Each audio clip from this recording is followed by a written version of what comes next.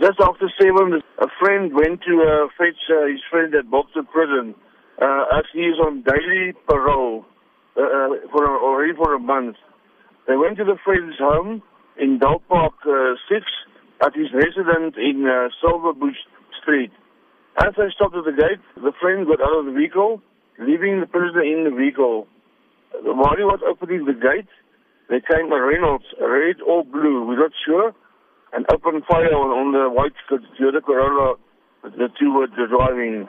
The guy was fatally wounded, and the police was investigating the murder matter. Is it known how many gunshots were fired? We're not sure, but it was quite a lot.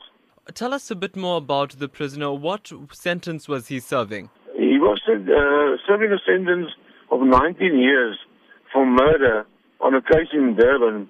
And I believe most of his sentence was served already.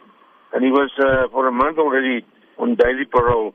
What means he goes to prison at night and comes out in the morning and stay at home. Is police investigating that this could possibly be a hit? We're investigating anything on the murder, any facts and so on. But we can't say it was a hit at this stage.